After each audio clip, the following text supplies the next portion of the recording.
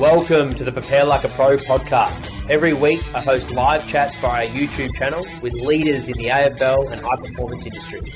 Join me live every Sunday at 6 p.m. where I debrief the recent chats and announce the upcoming guests. We drop an inspiring and educational episode every Monday.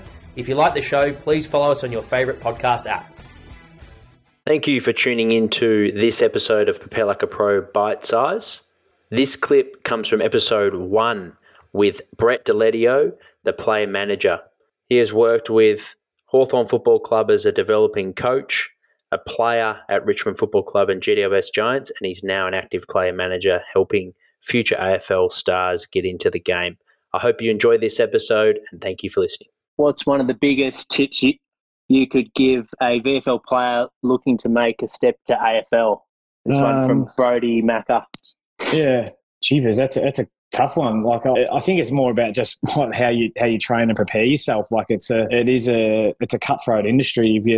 If you're battling away in the VFL, you probably need to ask yourself your coaches some real questions, or your dad or whoever watches you, and just get some honest feedback and be prepared to do whatever it takes to work on that. If you're slow, then I employ a sprint coach. If you're lacking in fitness, well, speak to someone who does athletics and 400, 800s and see what sort of training they do. If you need to do power-based stuff and weight stuff, or speak to someone like yourself, But if it's just pure football ability, like it makes it really hard to. If you can't find it, you can't find it. So yeah, absolutely. It's sort of like there's so many different angles you could go with that. Yeah, but seeking advice is a big one from those in your support network. Ask questions about how I can get better. What's the best 2K time trial you've ever run?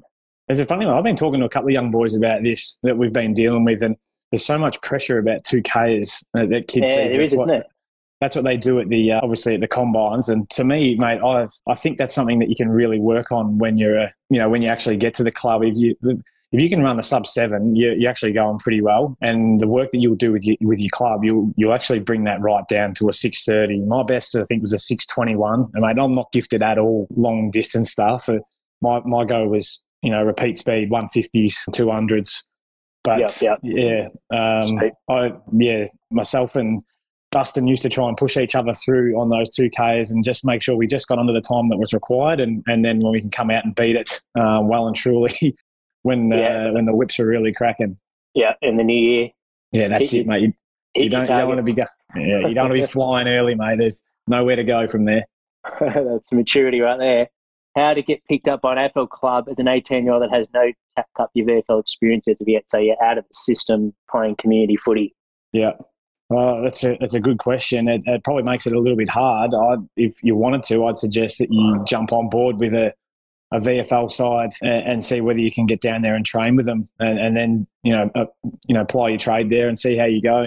If you're good enough to make it into the VFL side, mate, and you can play good footy, and consistently play good footy, there's no reason why you won't get picked up. I think we've seen a number of players. Kane Lambert's probably the first one that comes to mind for me, who plied his trade for 4 years, I think, before he got picked up by the Tigers, and now he's one of their most consistent players. So I don't think you'll get picked up if you continue to play community footy at your local levels. There's people watching, but it's a harder way. Yeah. It's not to say it's not to say you can't, because it has been done. But I think if you really want to chase it, get down to a VFL club and see whether you can cut it, make it through the list cuts and see whether you're fit enough and have a real crack at it. At your club in the gym, would you train lower and upper body on different days or together? At the club. You've been at a couple of different clubs there. So Richmond Yep.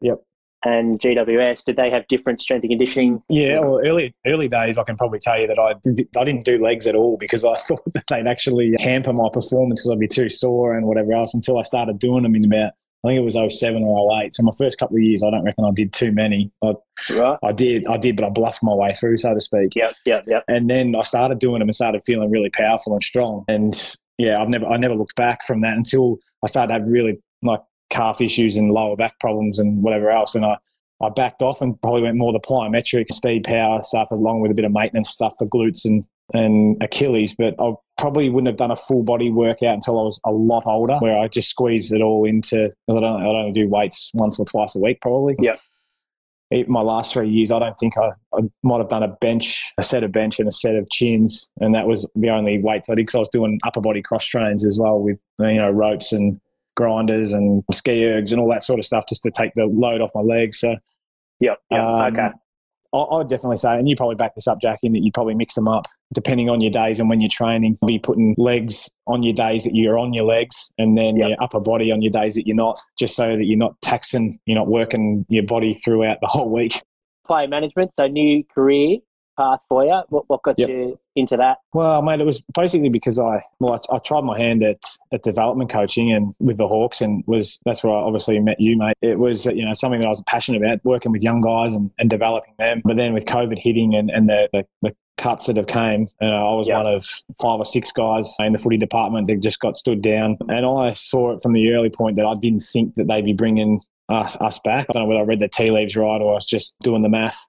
But I got straight onto my manager and saw it as a real opportunity to still work with young guys and help develop them from a management point of view. Yeah, you look after a lot of the financials and everything else as well, but also mentor them and help them through and help them become best prepared from, when they're 17 through to when they're drafted initially, and then obviously looking after them post that as well. But mate, I've been, and this is what I say to all our young boys we've got on board, is that I've been through it. I know what it's like to have that pressure of being drafted in, as a high draft pick, what it's like, the pressure you're dealing with, and how we can really, ease that for you just through talking about it and little ways to deal with it,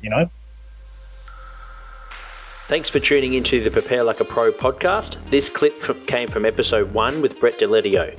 You can find us on iTunes, Spotify and YouTube. Big thanks for listening. If you enjoyed this episode, please take a second to leave us a review. It helps us reach more listeners and is greatly appreciated. I'll see you on the next episode.